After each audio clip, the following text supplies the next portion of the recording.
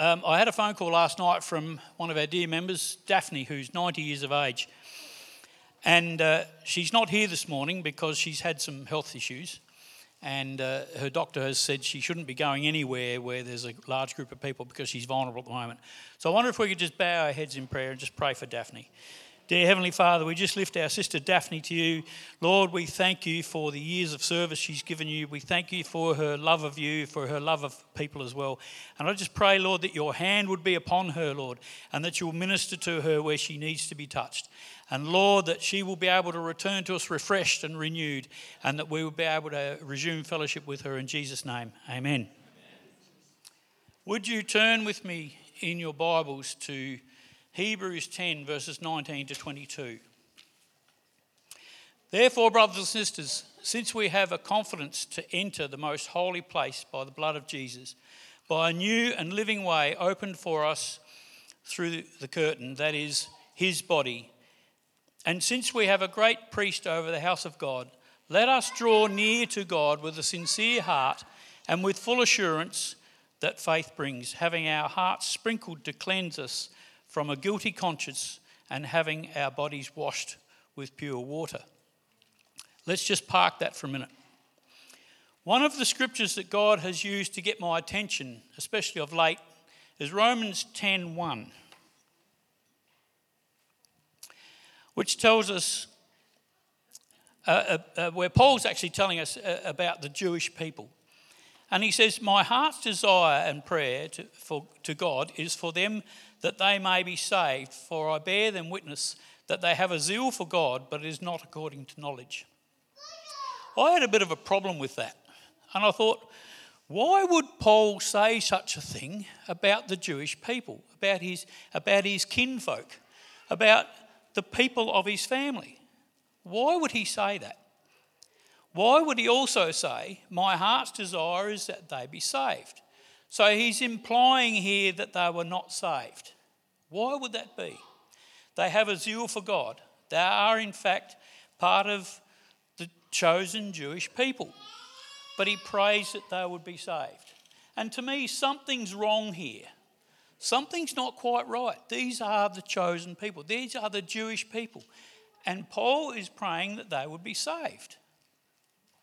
So what's wrong with it? What's wrong with their zeal? Well, Paul answers that in verse 2.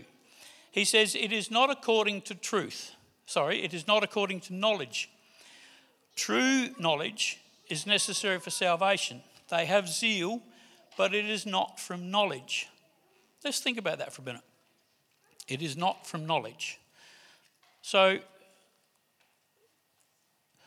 I come across this quote from Charles Spurgeon that says, I may know all the doctrines of the Bible, but unless I know Christ, there is not one that can save me.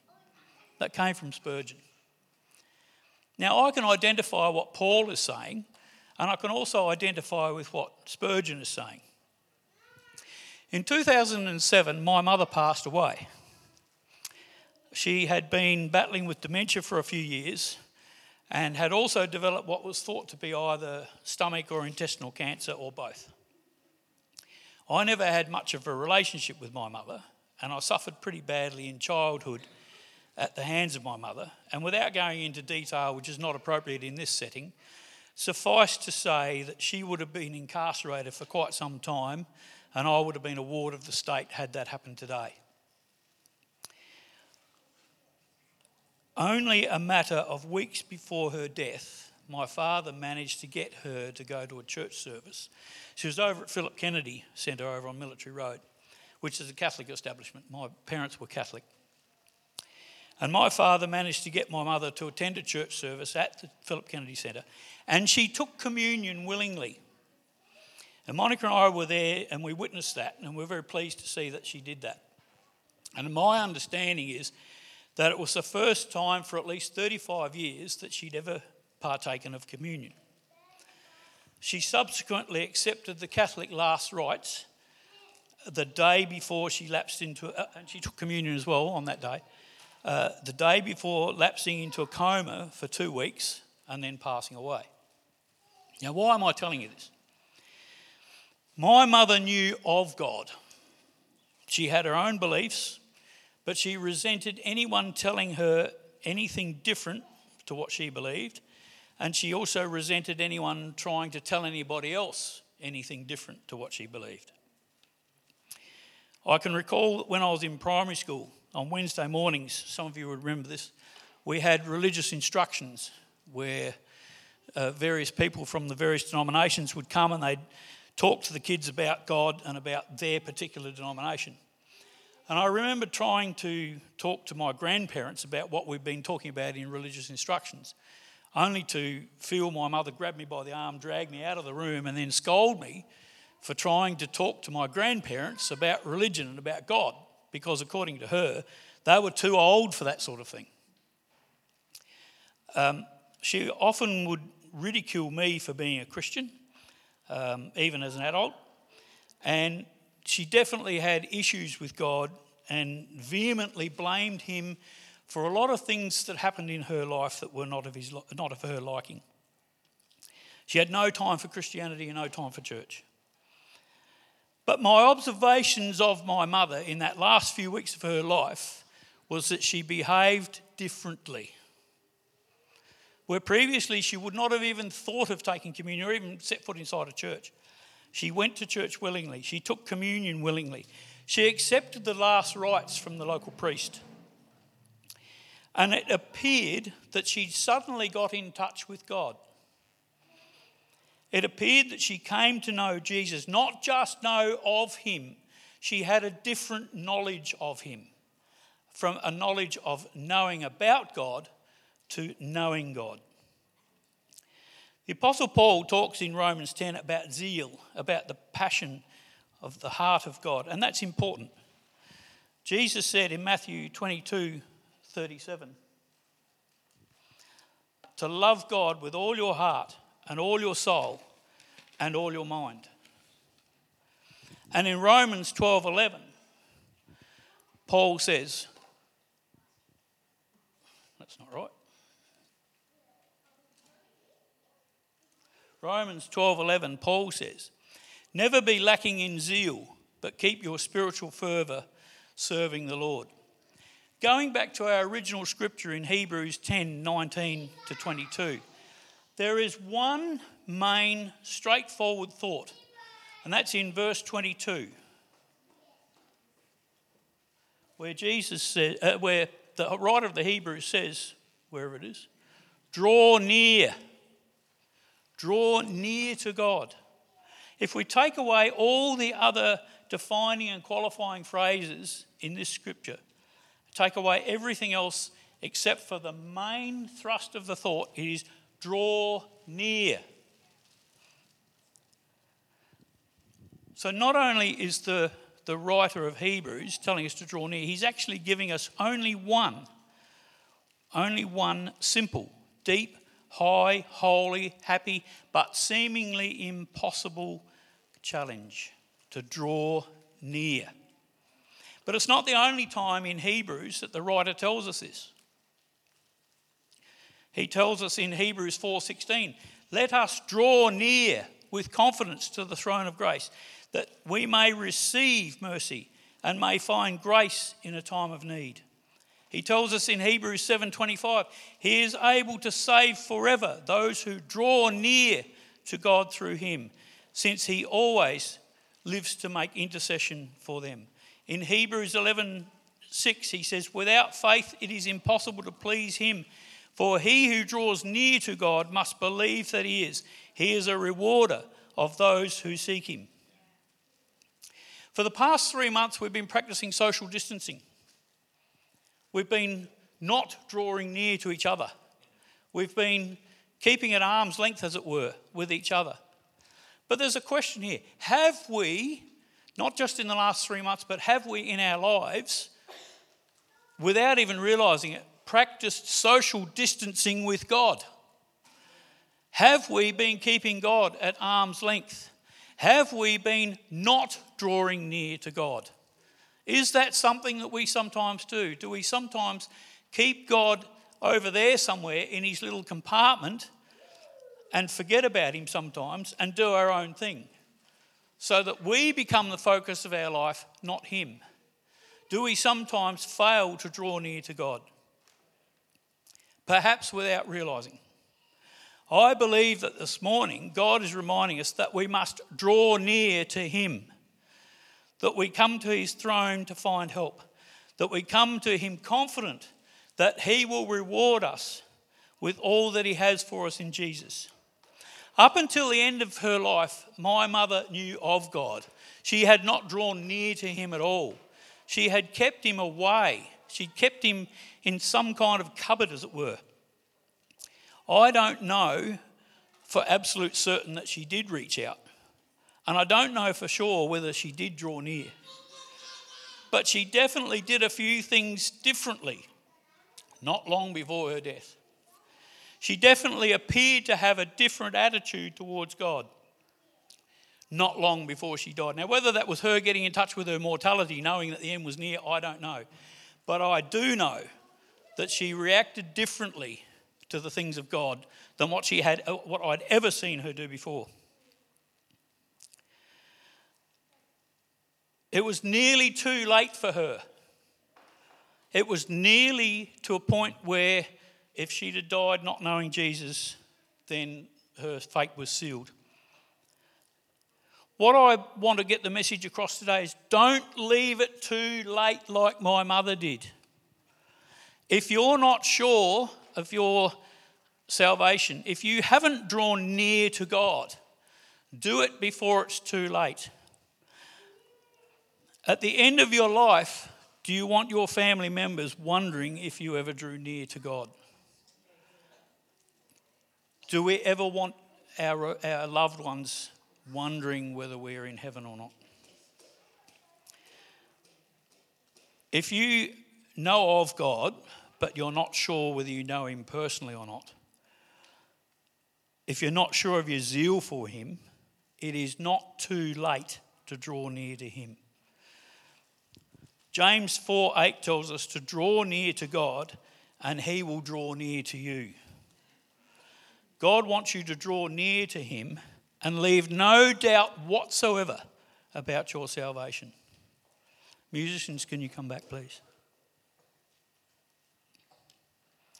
If you're struggling with something this morning, can I invite you to draw near to God, to reach out to him? You may remember the story in the Gospel of Matthew about the woman who had a serious health issue for 12 years. What did she do? She said, if only I could reach out and touch the hem of his garment, I will be healed. Sealed as well. She drew near to God.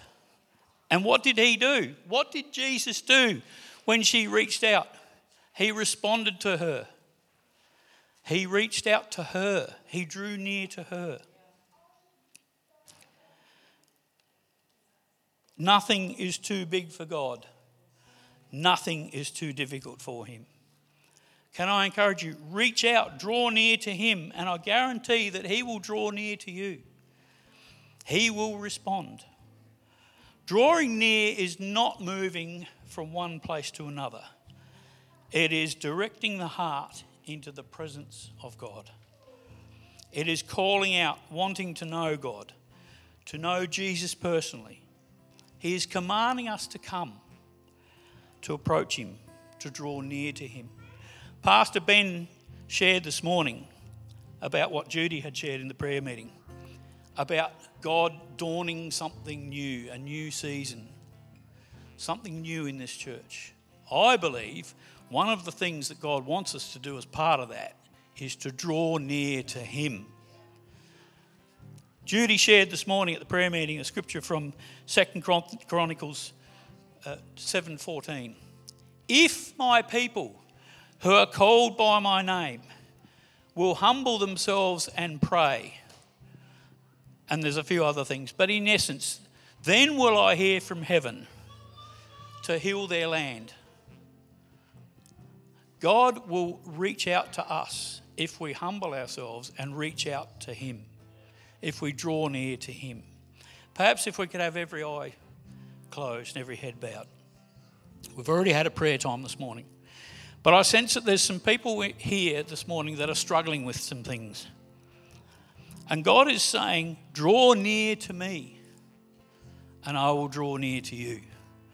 God is saying that it only takes a calling out, a reaching out to him, a stretching out of the hand, a directing of the heart towards him. Calling out to him, reach out and see what he can do. Perhaps if there's anybody here that is struggling and didn't take the opportunity earlier, if you'd like some prayer, we can still do that. It's never too late to reach out from God.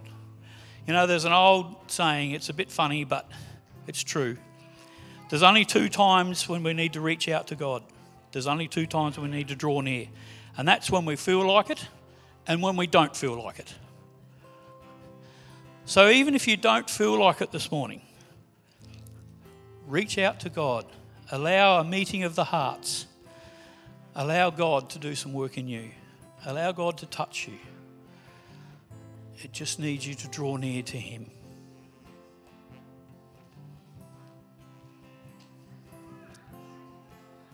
Thank you, Lord. Power in heaven, and I will wait. I know you'll hear me, the God of my strength, and I will exalt the great I am, the power in heaven, and I will wait.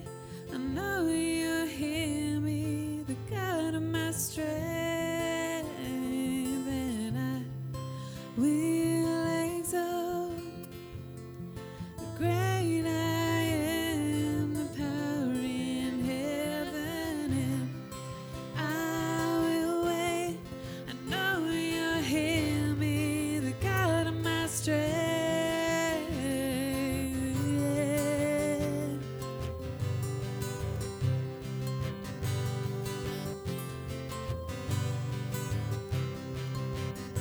My healer, my foundation, the holy God of heaven, the only one who can heal my heart and make me whole again.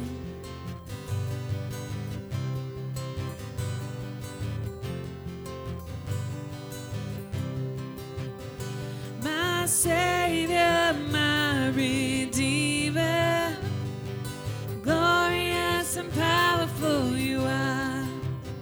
Your loving kindness is beyond any expression,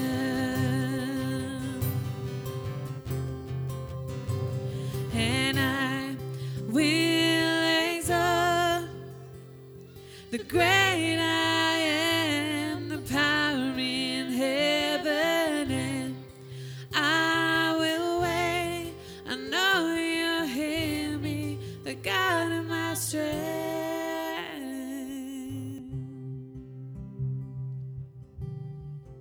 I don't know about you, but I believe that was a really precise God message this morning. Well done, Mal. Again, we're referring back to the pre-service prayer meeting, and Judy and Julie had a word of encouragement for Mal. And often with my particular gifting, when the Holy Spirit's flowing, it's not hard to hear something that he wants to share. And God gave me something, and I thought, is that for Mal? And I felt the Lord say, no, it's for the church.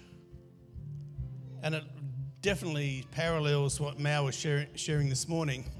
For those who have been a Christian for a while, you would have heard the scripture mentioned where it talks about break up the fallow ground of your heart. And that's what I got this morning, which is very similar to what Mal was sharing about coming close to God. And so I was never a farmer, but I pastored in Mannum for 4.5 years, and it's a farming area. And I quickly looked up this morning what fallow ground means.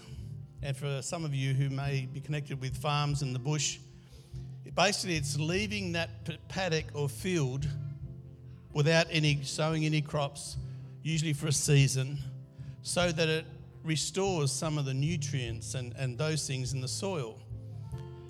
But one of the things that doesn't happen that often now, although they're discovering what the Bible talks about with rotating crops and leaving a particular paddock to recover, is very beneficial even today. I was quickly Googling. Google knows a lot. And basically what happens when you break up your fallow ground, it's like ploughing it over, ready for the seed. And this morning I was just meditating, waiting on, God, what does this mean for us as a church? It's interesting. I believe in prophetic seasons and that sort of things, and often the prophetic seasons, to make it easy for us, God compares that with the natural. And in the season, 3 months, how long were we shut down? 3 months. What happened in that 3 months? We couldn't do church as we knew it. Some of us, like me, it was almost like there was no activity. There wasn't a lot of life, Christian life going on. And you know what? Looking back in hindsight, it wasn't a bad thing. God said, just stop. And I believe one of the problems with the modern church is we don't take seasons of rest. And I think God's forced the church to have a season and a time of rest. All that's happening in the world, politics and the corruption and conspiracies, they can happen. But God still deals with the church. And the church, in the modern church, doesn't rest. We think, we've got the modern nutrients. We can put it back in. We can add to ourselves as Christians. We can build each other up. We can pray as we should in the Holy Ghost, but we don't need to rest. And God's forced the church to rest. And it may be that some of us, you like me, have been resting. And at the end of that 3 months, I'm thinking, I just feel weird. I just feel empty. Not realizing that for me personally, it was a season where God said, I don't want you to plant anything, because what I want to sow in your life and the life of the church is different. And what happens, and I was reading this in Google about the fallow ground, one of the good things is there's so many nutrients that come up through the soil, and you can't replace everything with modern fertilizers and all the chemicals. And things actually come into the soil and come up from the soil, but also you get weeds. And one of the reasons they have to turn over the soil ready for planting is because it's covered. As you drive out and you'll see a paddock's been left for a season, it's covered in weeds. And you like me, and I'm thinking, I've got some stuff in my life that's just sitting there. But at the end of that season, now I feel that God can do something. And I shared with Pastor Ben last week, I said, I think what God's doing with me during this season, I said, I don't feel that God wants me to be preaching in the traditional sense, but here I am. But I said to Ben, I think God wants to increase the input of my prophetic input or gifting in the life of the church and individually. And Ben calls it cameos. Julie said, what's cameos? But it's who we are. But for that to happen, understand this, as a church, it's been a season of rest, and God's now, for some of us, wanting to plough it over. Turn it over, and that can be an uncomfortable process. Why? Because our life as Christians primarily is to relate, as Mal said, to Him, but to be fruitful. And you can't be fruitful unless we rest in God, come to God, and then let Him turn us over to do what He wants to do with us. And it's a good thing. So I want to encourage you, and Mal's word, it ties together. We need to let God turn us over. It can be uncomfortable, so that He can make you fruitful in a way that and bring forth a new crop that's different. And how He turns the soil can be new as well.